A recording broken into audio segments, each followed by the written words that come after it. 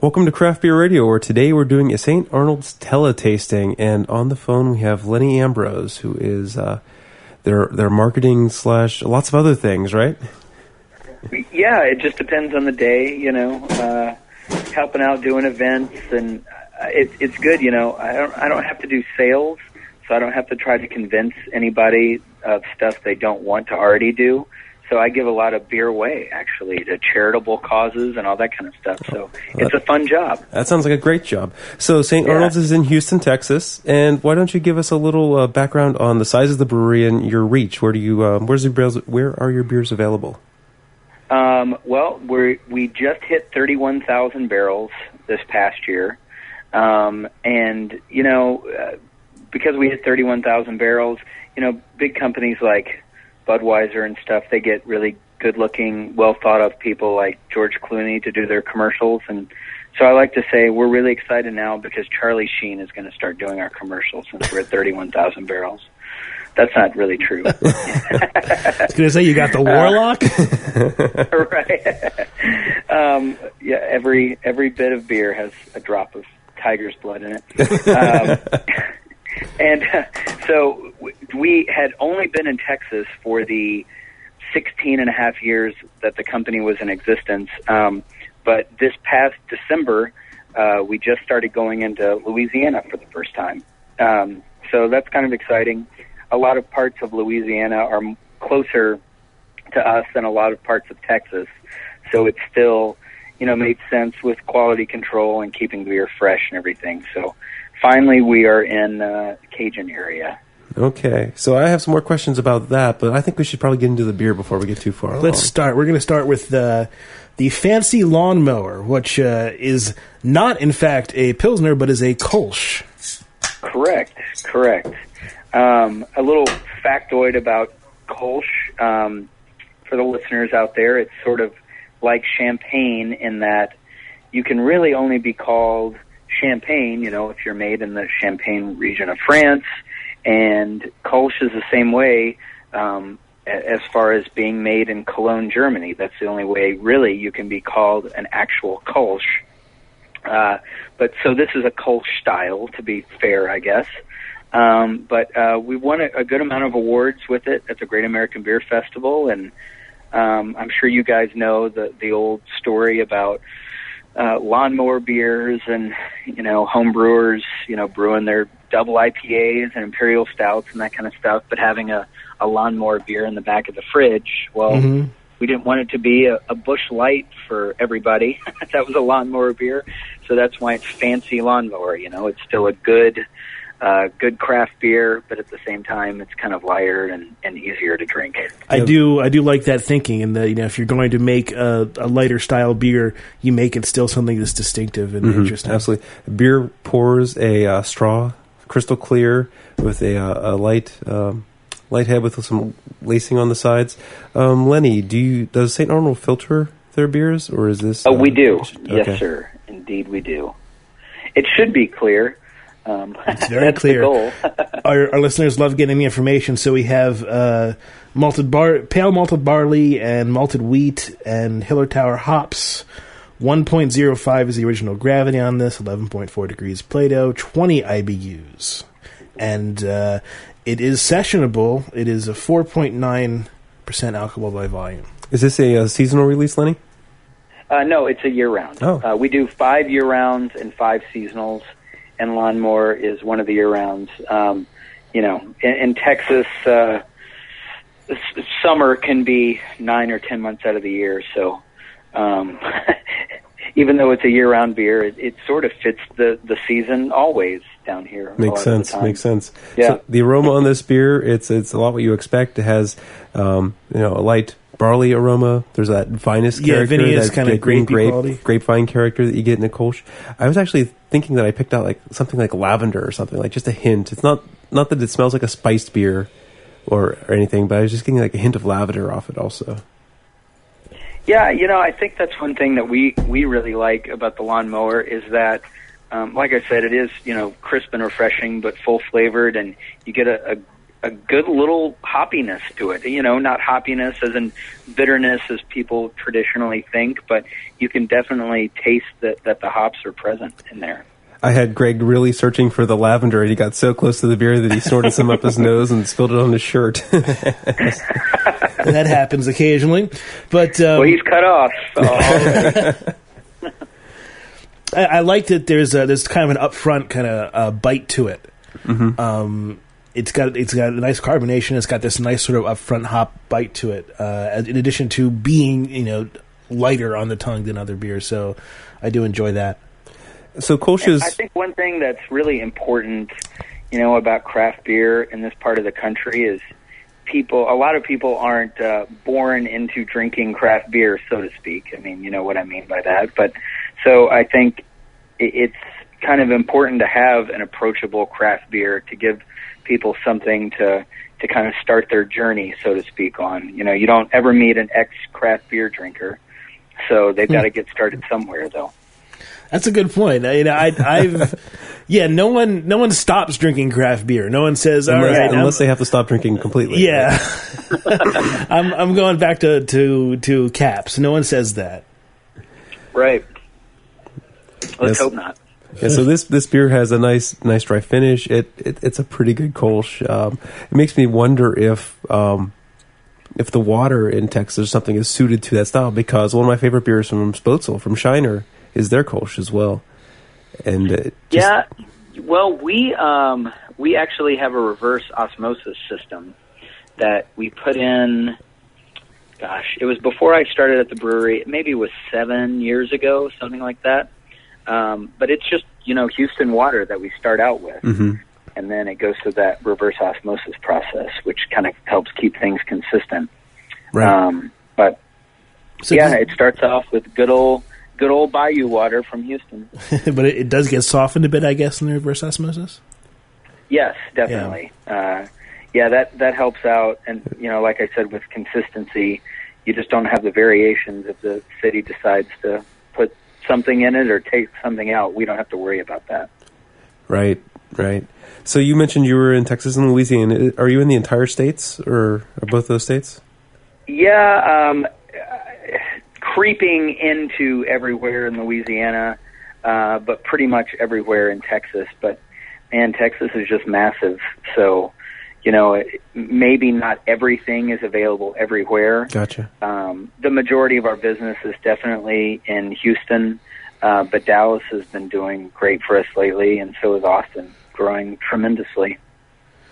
The more I'm tasting the beer, the more I'm getting, what I really love about Kolsch's, which is sort of the aftertaste, the sort of the grapey kind of aftertaste that comes out. I wasn't getting too much of that at first, but the more I'm drinking that, the more it's coming out. Yeah, that one's it's popular at Texans games in the parking lot. For tailgating for the Texans games, we take our trailer out there, and I think it's good to, when somebody says, "Oh, this is a good lighter beer," to be able to kind of discuss those other notes, like you're talking about the different flavors that kind of come out, mm-hmm. To kind of introduce them to the different complexities that you can have even in something that's lighter.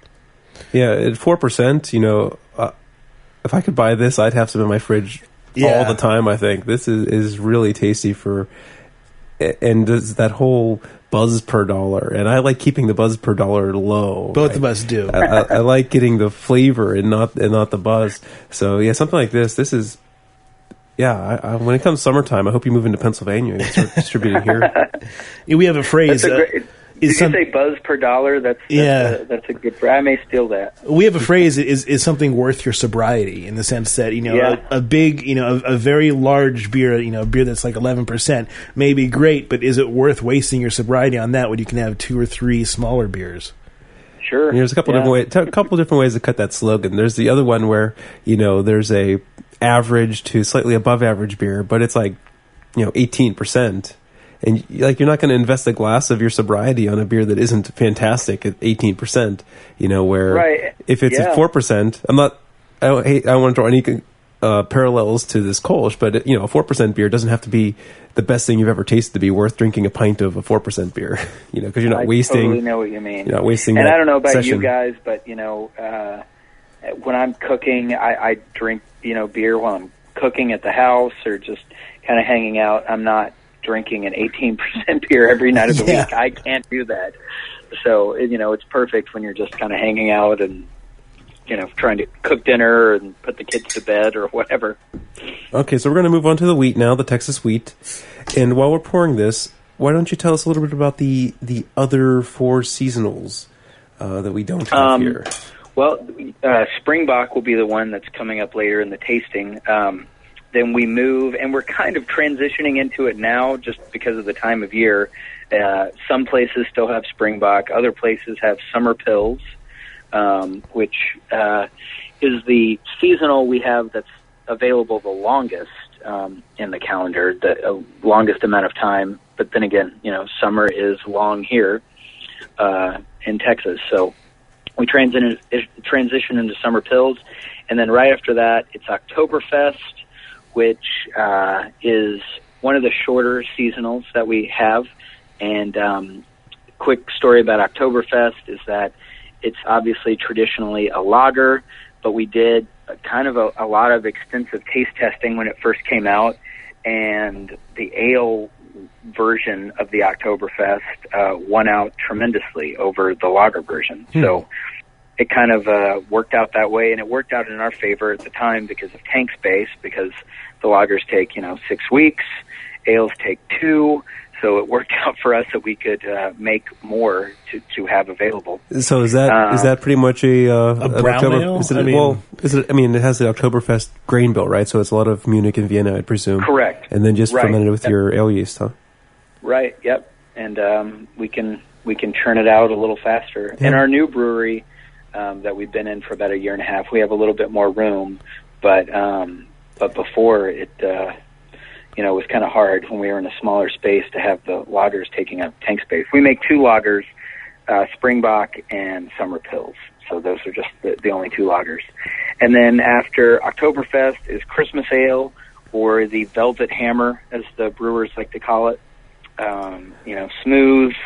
Then you have a couple, and you realize you've just been hit over the head.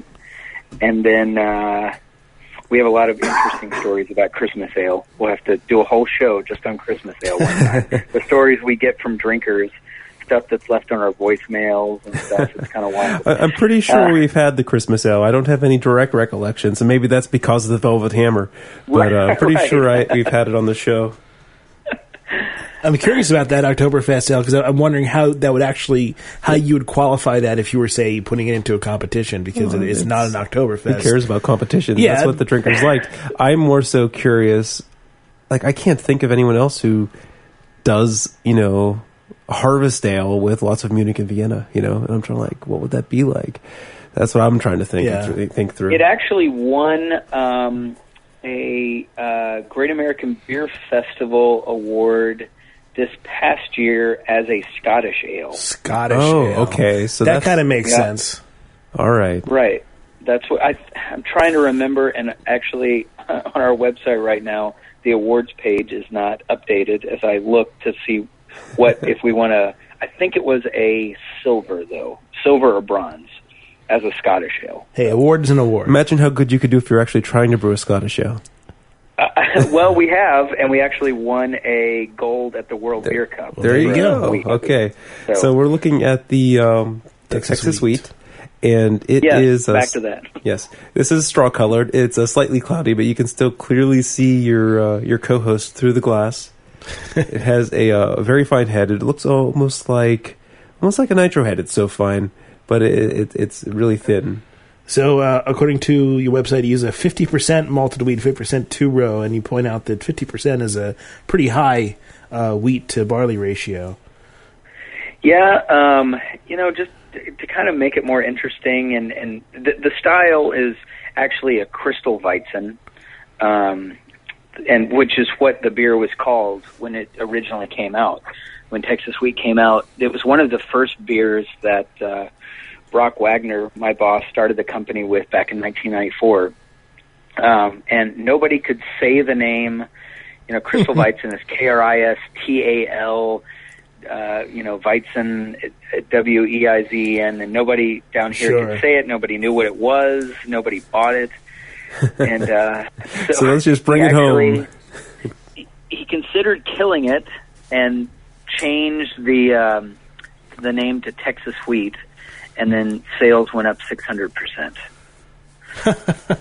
That's it's not actually surprising to me, because a lot of people will, when they go into a bar, they see the name of their state or their city, and they'll be like, let me try that one. I know. Yeah, it's an amazing thing. The recipe did not change at all, just the name, and then you kind of add like that little Texas flag in the background. Sure. Here we are. To fill out the rest of the info, 2 varieties of Pacific Northwest hops, Pearl and Liberty hops. 1.049 original gravity, 12.5 degrees Plato, 18 IBUs, and 4.9 alcohol by volume. All right, so I'm getting over a cold, so my sniffer is not working super great, but I think I'm tasting or smelling a little bit of lemongrass, something like that, a little lemony. Mm-hmm. But it's compared to the Kolsch, it's subtle for me. But it has a pretty weedy overtone. It smells more grassy than a little bit malty because so much wheat is there. And it is the Kolsch strain as well. Oh, in Texas wheat, so you will get some similarities. Yeah, I definitely. And go ahead. I was just going to say, I guess we can maybe break a little news on the show as well, if you guys want to. Absolutely. About the beers. People kind of know it a little bit, but we haven't officially announced it, that actually poor little Texas Wheat is going to get the axe pretty soon, and it's going to be replaced by Weed Whacker. So we have Lawnmower, and now we're going to make Weed Whacker as a year-round beer, which is our Lawnmower brewed the exact same recipe as Lawnmower, but it's brewed with Hefeweizen yeast, which we released it as part of the movable yeast series, which is taking our regular beers and using different yeast in them. So we did that the end of last summer, early fall, and released Weed Whacker, and it did really well, and the response was really good. So we decided to start doing Weed Whacker year-round, so that should come out in early summer. And that works pretty well for brewery operations when you can use the same base of the same hot side brewing formula. So it definitely helps. Were you looking for maybe a bit of a difference in flavor? Because I do notice you mentioned that you're using the same yeast for the Texas Wheat, and I'm noticing sort of the same characteristics, a little bit of a vinous note at the end, a little bit grapey. Yeah, I'm almost wishing that, Lenny, you would have held off a little bit on telling us that, because are we tasting what you told us, or are we tasting what we're tasting? Because, now this tastes a whole lot like the Kolsch.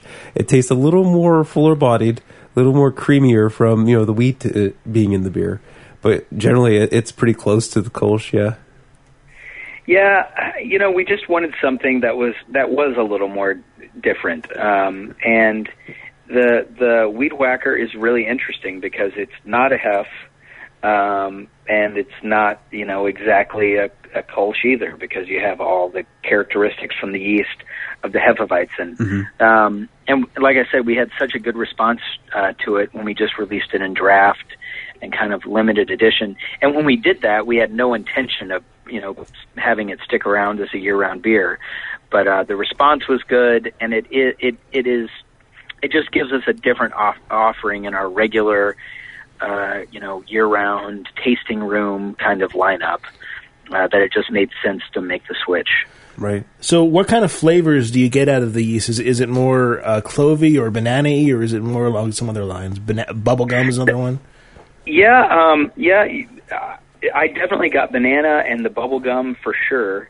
And it's been a little while since I've had it, because we haven't actually brewed it again since we did originally. We haven't started brewing it again for the re-release. But the best thing about it was to be able to pour someone a Lawnmower and then pour someone a Weed Whacker right back to back, and have them taste one and then taste the other, just to show the difference that yeast really make. And, the surprised look in their face when you say, it's just that one ingredient, that's the only thing that's changed. The malt bill is the same. The hops are exactly the same. It's just the yeast. And it sort of it has become a good way to sort of introduce people to, that sort of that home brewing aspect, to say you can do this at home, and, that this is the difference that yeast makes. So it's really that good story that kind of comes with it, along with, being able to offer something different at the brewery. Yeah, I mean, that sounds like a similar revelation that I had when I was home brewing, right? Because I figured wheat beers, all that great lemony, banana clove flavors came from mostly the wheat. And right. I learned, and most people do, that's right. And I learned I was wrong when I snipped open the top of that smack pack and smelled the Weizen yeast for the first time. I'm like, oh, it's lemonade, It's like, that's where all that flavor comes from. It's 100% from the yeast, or 95% from the yeast. Well, and we, in the tasting room, when someone is coming to the brewery for the first time, and maybe they've never had our beers, and they'll say stuff like, oh, I don't like wheat beers. And it's because they don't really know what all goes into it. It's not maybe that they don't like wheat beers. It's that they don't like that yeast, or the fact that their friend that poured them a wheat beer put a lemon wedge in it, or an orange wedge in it, or whatever, is the new thing to do at the time. So I know it sounds really beer nerdy, I guess, but it becomes kind of an educational process to be able to explain it. It's sort of a gateway, a door to be able to have a conversation. So, what is your opinion on that? I've changed a couple times, in my opinion, on putting fruit into the beer. How do you go on that? What do you think? It's better without it? Do you think it's better with it? Is it a day by day thing? That's a good question. When I was first sort of getting introduced into craft beer, and I guess I did it then.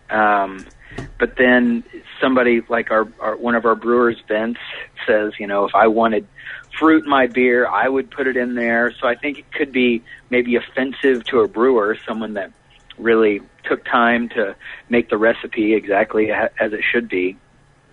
But, I guess if somebody's going to do it and they're drinking good beer and that's what they want to do, then I guess go for it. I don't do it really anymore, but it's been a long time since I've done that. But I don't know.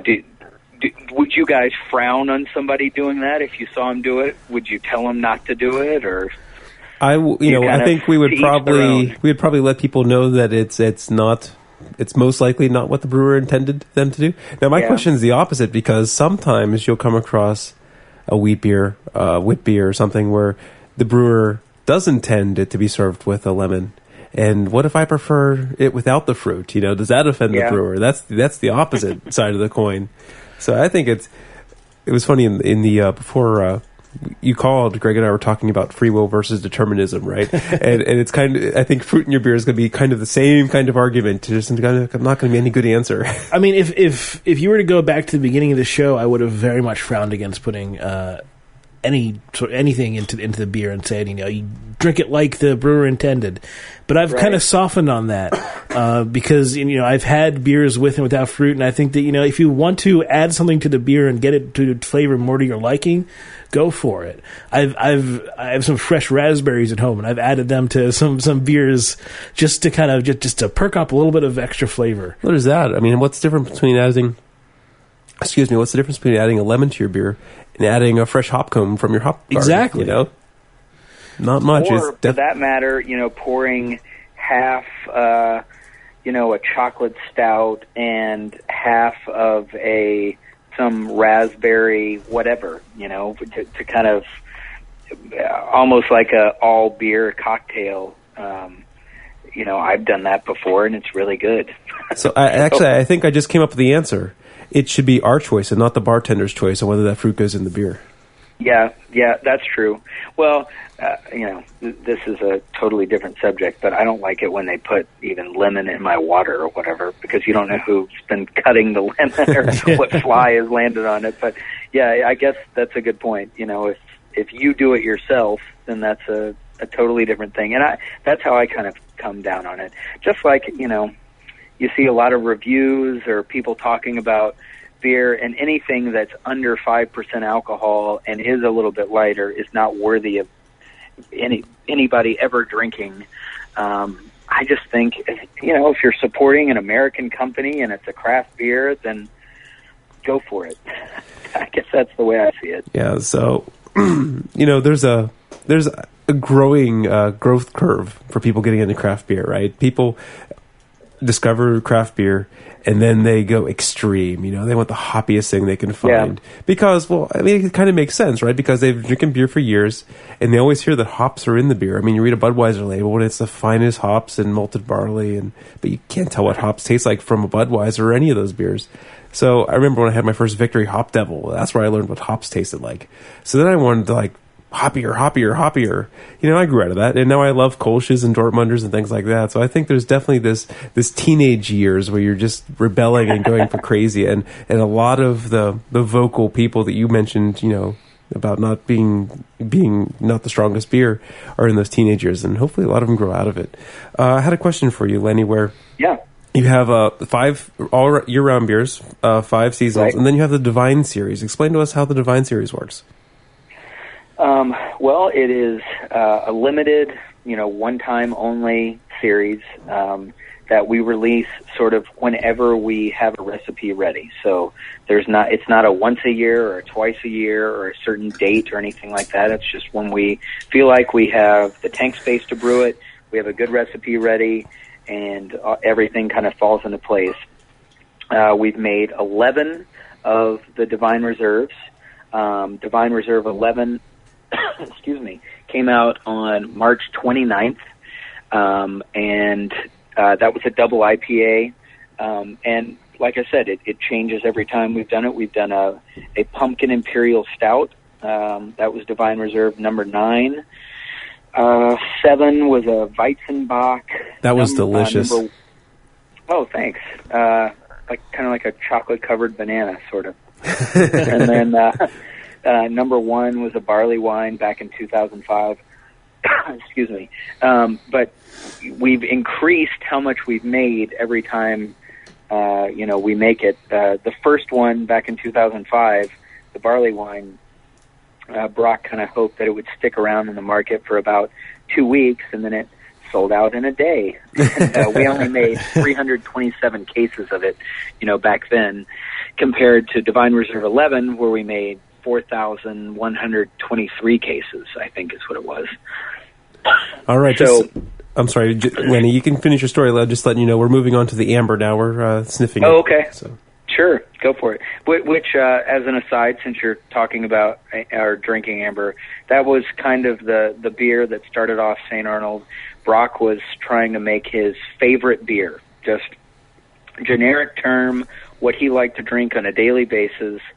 So, really well balanced is kind of what he likes. So yeah, for the aroma here, I haven't tasted it yet. For the aroma, first thing I got was there were some hops in it. Something we haven't come really American hops. One of those sea hops was the first thing I smelled, and then you got this nice bready maltiness. It almost smells something like an extra special bitter or something along those lines. It has that good balance of sweetness and of hoppiness. Very close, yeah, to an ESB, I would say. And I think that's kind of the whole motto of St. Arnold is just a lot of good stuff in there, but just keep it all in balance. It pours a rich gold. Almost, it's on the light side of amber. If people are imagining what a typical amber is, it's a little on the lighter side, but has a nice, rich, golden color, crystal clear, because they filter all their beers. And the head's a very fine head again. You use 2-row pale malt from Northern Plains and specialty Caravien malt from Belgium. Interesting there. Cascades early on for bitterness and later for hop, and then finished again with Liberty hops. Is Liberty a noble variety? Yes. No, Cascades. There are Cascades and amber. Greg's reading it right off the website. Liberty as well as Cascade. Yeah. So, no, I'm not sure about Liberty, Greg. I don't think it's... noble, but the original gravity is 1.054, 13.7 degrees Plato, 31 IBUs, so a little bit more bitter than the other ones, and 5.5% alcohol by volume. Big citrus flavor. The first thing, stepping up from the wheat beer, first thing I noticed, first sip was like biting into like a mandarin orange or something. There was just a big citrus flavor there. And then it has the malt to balance it. It certainly is balanced. Doesn't swing one way or the other.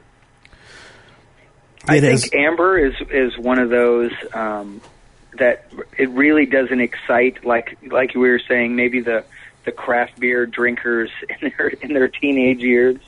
But for me, to taste a brewery's amber, if they offer what they call an amber ale, is always really interesting, because even though there are American ambers and stuff that win awards at the Great American Beer Festival, you never really know what you're going to taste when you taste an amber ale. Like, I always feel like I kind of have an idea when I taste an Oktoberfest or a IPA or a Scottish ale or something, but I just never know what the amber is going to taste before I taste it. I think that's a good point. I fluctuate between ambers or pale ales for sort of my guide of a brewery, in the sense that the same way when I go to a sushi restaurant, my guide of how good the sushi is going to be is I want to taste their spicy tuna roll. Everyone makes a spicy tuna roll. I want to taste theirs and see what they do with it and see what their take is.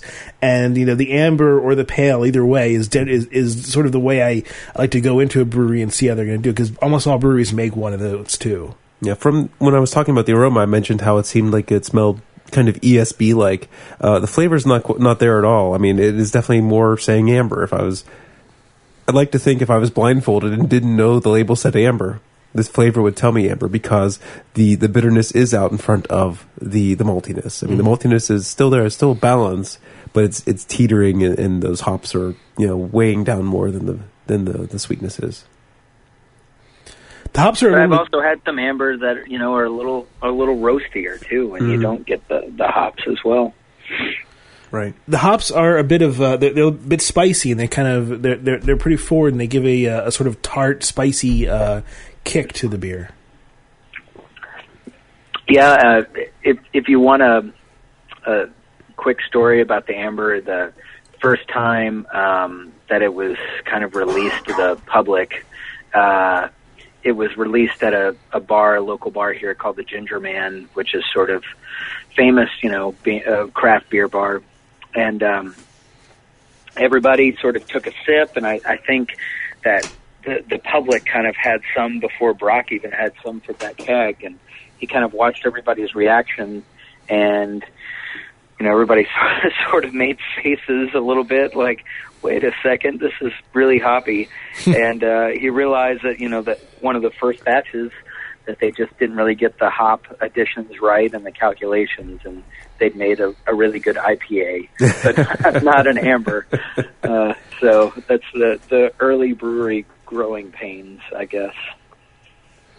All right, so one of the other reasons that we're doing this show is so we can talk about some craft beer legislation that's happening in Texas.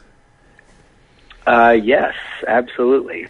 In Texas, you can either be a brew pub or a packaging brewery. We are a packaging brewery, so that means we can't sell any beer on site, but we can have it sold in other bars, stores, and restaurants. So brew pubs, the other category, they can sell on site, but they can't sell in other bars, stores, and restaurants. So the only on site is the only place they can do it. Mm-hmm. And so we have the last now 3, this one and then the last 2 legislative sessions, because the Texas legislature only meets every other year, have been kind of trying to change that a little bit and modify it. So that's the goal. Our bill, kind of in the middle of the process right now, House Bill 602, and it would allow us to not exactly sell to the public, but it would allow us to have people that come on our tour be able to sort of upgrade their tour to where they could take beer home with them. So if they like the amber, they sampled it at the tour, they never had it before, they could take some home so they have it in their refrigerator. So hopefully the next time they go to buy beer, they remember what they liked at the tour and they have it still in their refrigerator, and they finished off the last ones, they go and buy some more amber. So how does this, we're not trying to really rewrite the laws, every law out there. We're just trying to maybe modify it so it's a little bit friendlier to small business. It sounds a little bit like a prize at the end of the tour they have to pay for. Yeah, how would this upgrade be implemented? That's what I'm curious about. Wait, say that again? How would this upgrade to be able to take beer home be implemented? Well, it would be, something like people pay $7 right now for the tour, and then they, hopefully, I guess the idea is that they could, pay $20 if they wanted to take home the 2 6-packs. Or we haven't exactly worked out the specifics because I guess it depends how the bill changes as it goes through the legislature, if it passes. But that's kind of how it would be implemented, that they pay $7 if they just want to come in and taste the regular beers, or they pay the additional upcharge if they think they want to take some home. Gotcha. The brew pubs, are they allowed to sell beer to go? Can they get growlers filled to brew pubs and things like that? Yes, you can get beer to go, but it just can't be sold anywhere else. So right. Out of and that's one of the big inequities in the whole situation, is kind of why we're fighting it, is that they can brew pubs from other states that can also sell off-site and whatever. They can sell beer in Texas. So you can be a brew pub in California that sells your beer elsewhere, but then you can come into Texas and also sell your beer in Texas. So, just we're going up against the other breweries that have the extra revenue stream of being able to sell on site and then sell off premise. They're coming into Texas with that additional revenue stream and going up against Texas breweries. So it just doesn't really make sense that we wouldn't be able to do something similar to that as well. Why do you think the laws in Texas are like that? I mean, we have some kind of similar strange laws here in Pennsylvania. Why do you think the laws around beer are like that? To be honest, I am not 100% sure of the whole genesis of those laws. I know the 3-tier system is very protected here in Texas, and it works well for us. We are not trying to undercut, the bars that sell our beer, the grocery stores that sell our beer, or our distributors. We don't want to hurt them. And actually, our main distributor here in Houston, and they also serve San Antonio, they're behind us in this bill. So it's not like we're fighting against our own distributor. I don't really know where it started, but I really think that in the end, it would help them and help the other people that sell our beer, because it would be foremost in their mind. They would remember, that they liked Lawnmower.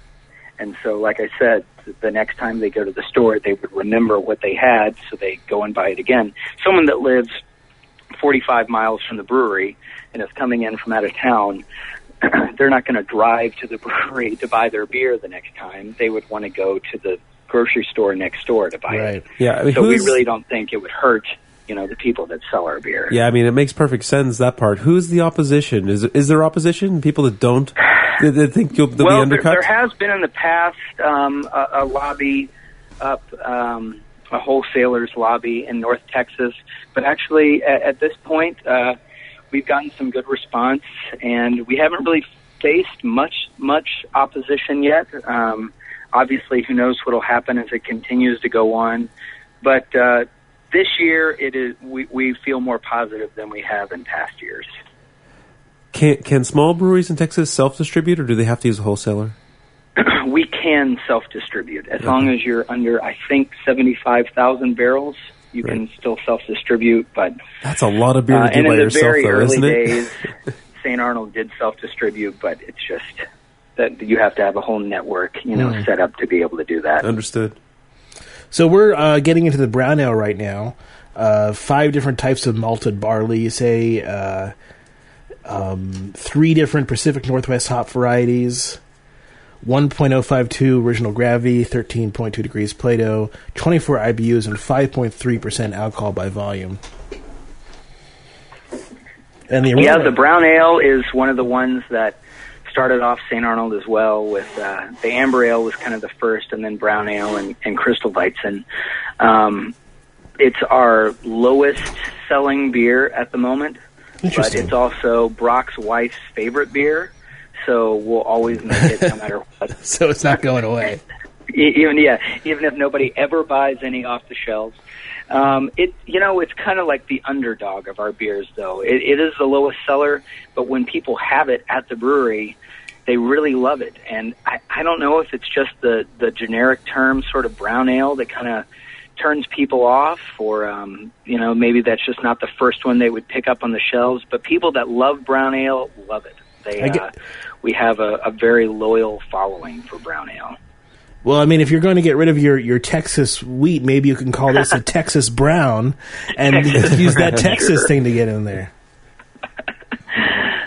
When do you want a job? Do you want to start next week? Or, you are talking to the marketing guy, Greg, so... Come on board. Help me out. Be careful. Greg's looking for work. I really, really like the brown ale, and it was actually the last one that we just did in the movable yeast series, where we did the brown ale and called it Farmer Brown, and pitched it with Saison yeast. Nice. So again, people could. The idea was that bars would serve it. The regular brown and then the farmer brown right next to each other to kind of get the differences and show people the differences there. Sort of a little bit of a funky is the wrong word for it, but a little, sure, a little bit of a little more rustic. Yeah, rustic. Actually, I think that's what Sam Adams is calling their recently released Saison, is like the rustic. Saison. It's a good term. Oh, is it? They don't want to say horse blanket, I guess. Yeah, if brown ale is going to turn people off, I think horse blanket would not be the best term. So I had to step away from the microphone for a second, and I'm back. And so I missed what you were saying about the brown ale at first, but I drink this, and I think I taste a little bit of some German malts in there, so some Munich or something. Is there any German malts used in this? There is a little bit of, yes, indeed there is. That's pretty good. Yeah, Munich, definitely. Okay. And that's kind of what I like about it, I guess. Since we offer it year-round and don't offer Oktoberfest year-round, it kind of is that escape a little bit when, a lot of those are not typically offered in Texas as year-round beers. Yeah, it gives it a little more... Oh, it's hard to describe because it doesn't come across quite... It's a blend of flavors, right? It's a little bit toffee, it's a little bit doughy, a little bit bread. It had that in it where, I was, if I'm doing a baseline against brown ales, everyone's going up against, how's it compared to Brooklyn, Right. As an American brown ale. And yours had a lot different malt character, or a lot more complex malt character because of that Munich malt too. It's a little bit fruity. That caught my attention. What I like about it is that it's got multiple dimensions, and most brown ales tend to kind of be in sort of one or two dimensions. They're a little bit hoppier, they're a little bit malty, and this one kind of has a spectrum, which I do enjoy. I think that it's one of those that when someone comes to the brewery and they're in the tasting room, which is not all the time, but sometimes, and they say they're not a beer drinker, most people might think, oh, we'll give them a lawnmower, what's the lightest beer or something. But a lot of times, in fact, most of the time, I'll let them try brown ale first, especially if they say they drink more red wine than anything. Sure. Then I'll start with brown ale, and that usually kind of wins people over. So it kind of goes against the conventional wisdom, maybe, that something that pours darker in a glass, is not something you'd want to offer somebody. But that usually is kind of a good hook to pull somebody in. There's a weird misperception, I would say, that darker ales are heavy. Right. It's hard to convince people that that's not the case. Heavy, Right. caloric, heavy or bitter or whatever, Right. people, their impressions if they haven't had them before. But I think it's kind of, it's almost one that you'd rather pour somebody that with their eyes closed first. Mm-hmm. Yeah. And then let them taste it, We actually did a show where we were literally blindfolded drinking the show.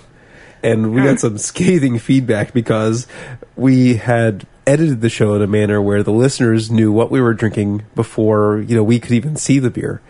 And so they knew we were drinking like an IPA, and we're saying it tastes like a porter, right? It was like something like that. And we got some feedback that, hey, you guys are hacks. You don't know what you're tasting. And I'm just saying, no, you what? do it. I You really do it first. like that. I think that's a great way to do it without labels and without that preconceived notion that I think so often gets wrapped up in the craft beer world now, that without, you don't know whose beer you're drinking or what it is. I think that's a great way to do it. Yeah. As I said before, it's one of those mixed blessings in the sense that on the one hand, you know what to look for in the flavors, so you can pick those out if you know it. But on the other hand, you come in with pre-existing expectations, and you can't necessarily get away from those very easily. Right? Yep. Yeah. I'm right there with you. So is there anything else we need to say about House Bill 602? Sounds like it's underway and there's no big opposition. Is the legislature keen to these kinds of things? Do you think it's going to go through this time? Well, it's gone through the first two hurdles, I guess, and we'll see. The next couple weeks are key, but I think that it's gotten out of committee, and it'll just keep progressing. If you're in Texas and are hearing this, write your legislator and let them know, even if they're not somebody that's on the committee, just let them know you support small business and craft beer.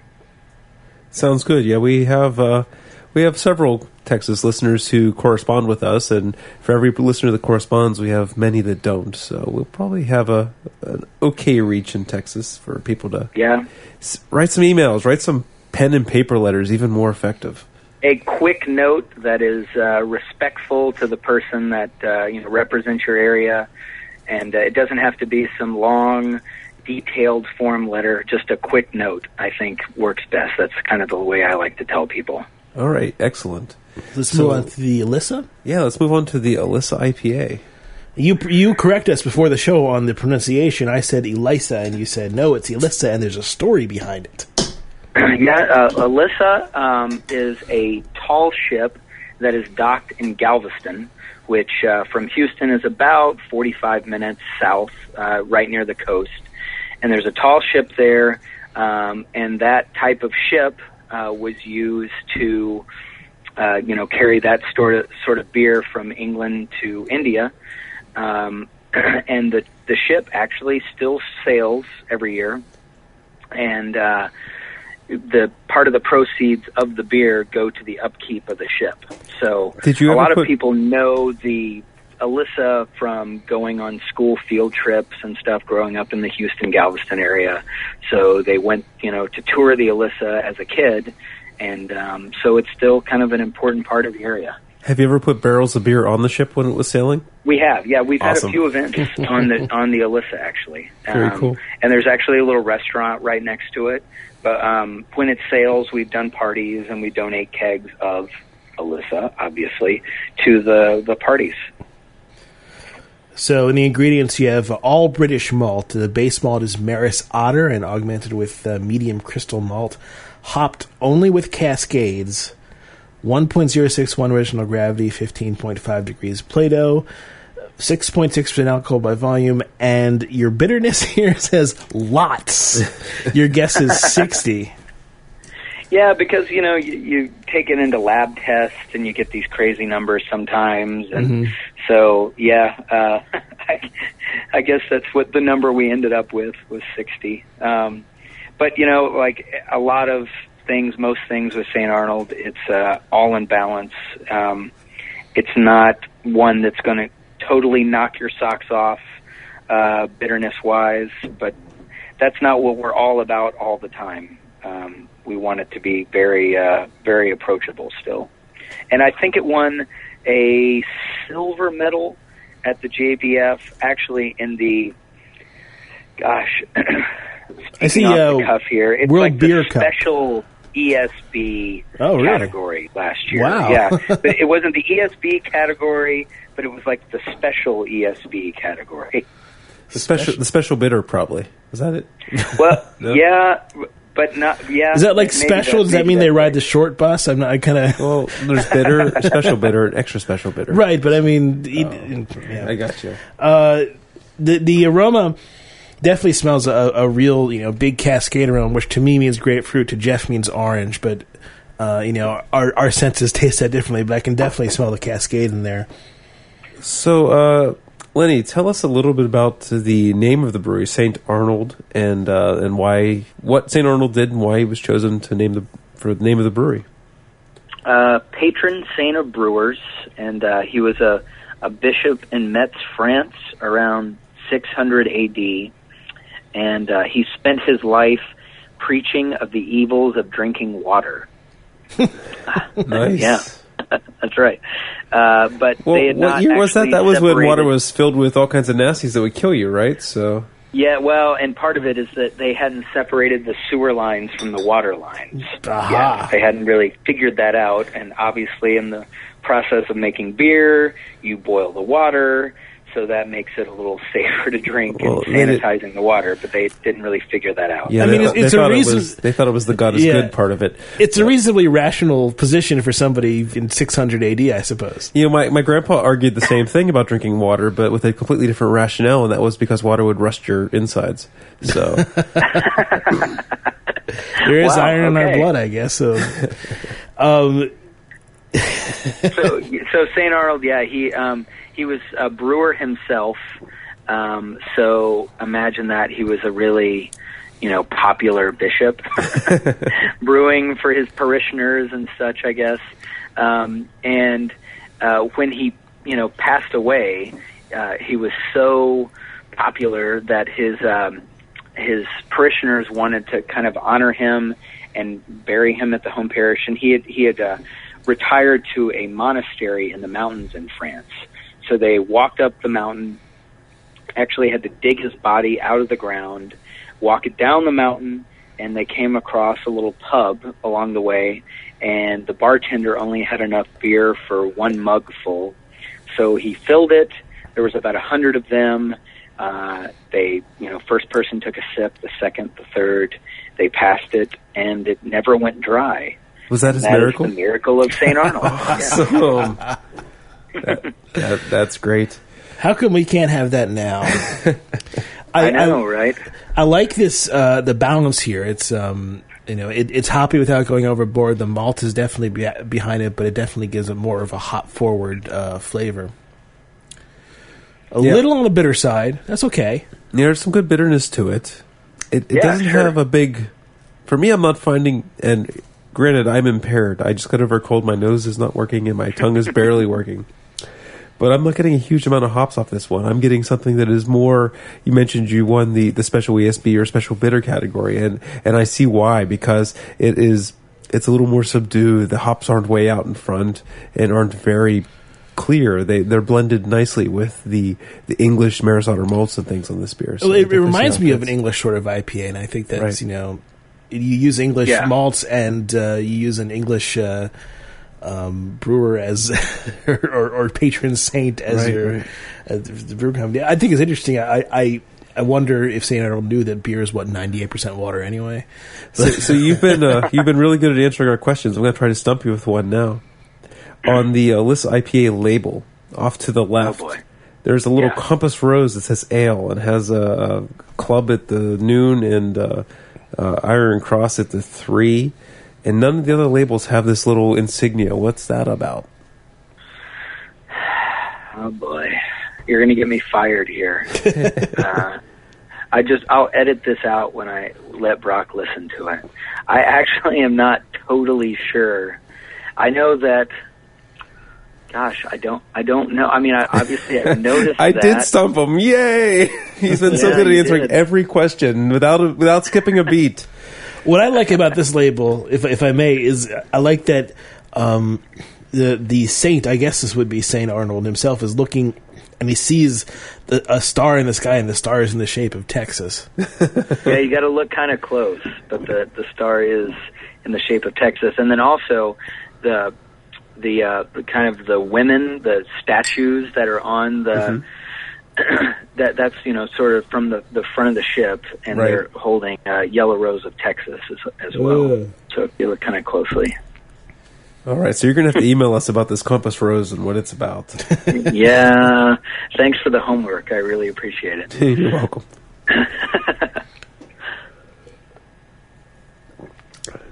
I enjoy this a lot. It doesn't leave a layer of bitterness, which some IPAs can kind of do, and it's nice drinker.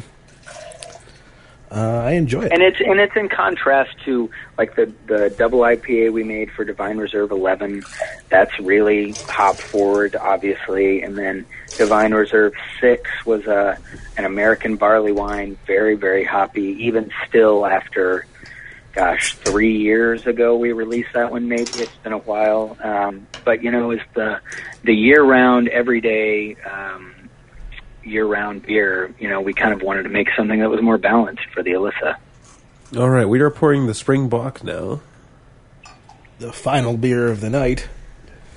So before we even smell this, actually, I'm not going to ask that question because I want to draw my own opinions. I was going to ask you what direction this Bok was leaning, but don't tell me just yet. I'll give the ingredients while you're making up your mind, Jeff. Okay. 5 different types of malt. 2-row pale malt from North Plains and specialty malts from Belgium. 2 Central European noble hop varieties, Zatz and Hellertau. 1.064 original gravity, 16.3 degrees Plato, 24 IBUs, 6.4% alcohol by volume. By the way, I love that your site gives all this information. I am very critical of websites that don't give this kind of information to people who are looking for it. And your site is great that it has all this information and a lot of information on the beer itself. So thank you for that. Yeah, we pretty recently redid the website, so we wanted to make sure it had everything, and it was easy to find, too. That's another... How much marketing speak is there on the website there, Greg? There's a good deal of marketing speak, but I tend to... And anything that doesn't...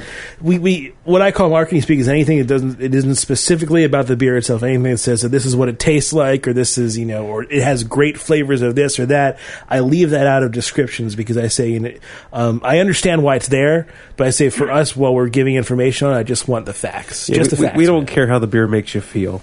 Right. we can guess how it makes you feel, probably. Yeah. Okay, my nose is broken. I'm not smelling much of anything, Craig, so help me out here. There's obviously a sweetness coming here. This is actually it's a lighter kind of color. It's more of a copper amberish color than I might have expected off of a traditional Bok. But I guess it's not a double Bok. It's not a Doppelbock. It's kind of and it is called it's not. it is called Springbok, right? Yeah. So I was wondering if it was going to be more like a Maibach, where they're typically more golden in color. They're like a Hellerbach, right? And it's not that golden. And I haven't tasted it yet, and since my nose isn't working, there's a spiciness to the hops coming through too. It doesn't seem overly malty. Well, folks in Texas are used to drinking a Bok. There's been a Bok, like Shiner a particular Bok over from Spokesel, right? There's been a Bok available in Texas for a long time. But yeah, we wanted to do one that was a traditional German Bok. I think the other one is, has been called an American Bok or a Texas Bok or something like that. But this one is, higher in alcohol content, like it should be. Just one of 2 lagers, that we make. But I think it's good to have these in the seasonal lineup. A little bit higher in alcohol content, and on the label, y'all were talking about the label before, and I said y'all. Yes, I certainly did. I don't know how many times you get that on craft beer radio, but the blue bonnets are on the label, which are really a big thing. The signal spring here in the state of Texas, bluebonnets grow wild just all over the place. And then the Indian paintbrush flowers as well. So they should be coming out about now, huh? Yeah, you can really start to see them a good bit all along the highway. And one of the other neat things is people, will stop and pull over on the side of the road and go out into them to take pictures and stuff. But yeah, Springbok is, and we recently moved into a new brewery, and I think it's one of those that has sort of benefited maybe a little bit from the better brewing equipment that we've had. I don't know, it kind of is just a little richer than it used to be at the old brewery. Yeah, I saw some photos of your new brewery in your new place. It seems, I'm not sure if I saw pictures of your old one, but your new one seems quite spacious, and it looks like a good upgrade for you guys. Yeah, it really is. The old one was just kind of a nondescript warehouse, but was a great place for 15 and a half or so years. But the new building is really a tremendous upgrade, and right near downtown Houston. And we really hope it's something that the city of Houston and Texas in general is really proud to have. We're proud to be there, and I think now it's just more of a kind of a tourist attraction. It's more visible, and the Convention and Visitors Bureau has been really good to us and kind of helping get the word out and really putting it as a landmark in Houston. Very cool. Well, if I may say so, although I do like some beers from that other brewery you mentioned, this is a much better bock than that brewery has. This really does fit the description and gives you the flavor that you want. I mean, I think that other bock is kind of tasteless. It just seems bland to me, and this does not bland at all. It definitely has a malt forward profile and gives you a lot of extra flavor there. Yeah, big malt forward profile. It's slightly sweet, very, very clean, where there's no yeast character at all. You did a superb job lagering this beer. How long does it take to produce this beer? It's just over 6 weeks. It was the first lager we did, so it was kind of a change, to churning out those ales all the time. But yeah, it is just over 6 weeks. All right. It kind of almost makes me think that maybe you should not just brew this in the spring, because if you get this out, they're so used to a bock. If they get another bock, it may be, hey, this is even better. Well, but do you really want to? You really want to compete against the incumbent, right? Win on your own merits. And maybe I just lost the job. And like Lenny just said, it takes 6 weeks to do this beer, so it's tying up a lot of their fermentation resources longer than all their ales do. So, and then we go right into summer pills too from the Springbok. So it is that tight time of year. No, it's quite nice. I just about finished it. I don't think we're really going to do a ranking tonight, even though I think we can talk about our favorites, right? And I just love the lawnmower, the fancy lawnmower Kolsch. Lawnmower was great. I am a sucker for a low alcohol German style ale, lager, whatever. Dortmunder Kolsch. Those are like especially when I'm craving spring right now, and we're getting an inch of snow tonight, which is absurd. It will be like around 80 and almost no humidity here. For the rest of the week. And we have the Final Four here this week, so that's exciting. Yeah. I'm going to go tell your boss that you don't know what the Compass Rose stands for, and then you're not going to be happy. I'm a big fan of lawnmower. I'm also a big fan of this bock. This bock is really tasty, but just to be a little bit different, I'll be a little bit outlier. I really like the brown ale because it had a lot of flavor and complexity to it. It was a little bit different than you stand there. This is just a brown ale we're kind of throwing out there. I really did enjoy that a lot. And well, thanks, guys. Yeah, all the beers none of them were kind of passé and what you would expect. I mean, the amber is kind of like some people will think, oh, not another amber, right? especially from the early '90s craft beer revolution, right, where everyone was making a crappy amber. No, this amber definitely had some real legs to it, and it went. The most surprising beer, I think, was probably that brown ale with the German malts in it. It's just the most different from the norm beer would be the brown ale. And there we go. Thank you, Lenny, for joining us on this teletasting. And That's the end of Craft Beer Radio, and we'll see you guys next week. Anything you want to say, Lenny? Your website, brewery tour hours, things like that? If you're in Houston, we do tours weekdays and Saturdays, and our Saturday tour is more like a big Oktoberfest than it is sort of a boring talking monotones and point at things kind of tour. So come see us. You'll have a good time. So you're saying you can't take any beer home, but you can get plenty of beer on the tour. Is that what you're saying? You can. And people bring games. A lot of people play Jenga and cards. Oh, that sounds cool. They bring their own food. I imagine Jenga gets harder the longer you stay at the brewery. It certainly does, yes. I had one other question for you. Oh, you mentioned the Divine series, or when you have capacity. Do you have plans on the next Divine yet? Do you know when? Well, some of the recipes actually come from homebrewer recipes. We have the largest single batch homebrew competition in the world, as far as we know. And this year, it's called the Big Batch Brew Bash, and this year it's Old Ale. So we just tell people to brew an Old Ale or a Weizenbach. That was one of them. For 7, that was a homebrew recipe. Okay. This time it's an Old Ale, so everybody's brewing an Old Ale, and we'll judge it, and then the winner of that will be made into Divine Reserve 12. I think that's one of my favorite styles as of right now. Just last show, episode 176, we did Old Ales in Doppelbox. Oh, and one of the beers we tasted was the Jasperilla from Independence Brewing. Right, sure. That was amazing. I know it's not your brand, but it was from Texas, and that beer was amazing.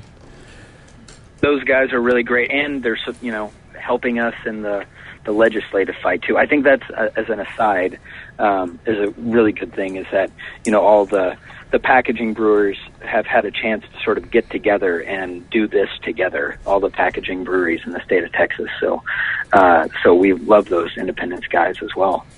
Very cool. Well, thank you so much, Lenny Ambrose from St. Arnold Brewing Company at starnold.com.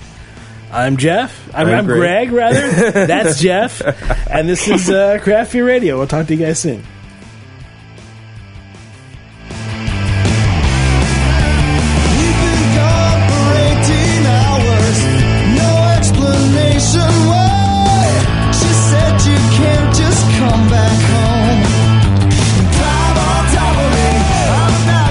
Thanks for listening to Craft Beer Radio. The theme music is Money or Time from The Lights Out. Email us, beer@craftbeerradio.com, or follow us on Twitter, twitter.com/JeffBear and twitter.com/GMWhite. Craft Beer Radio is released under the Creative Commons license. Visit craftbeerradio.com for more information.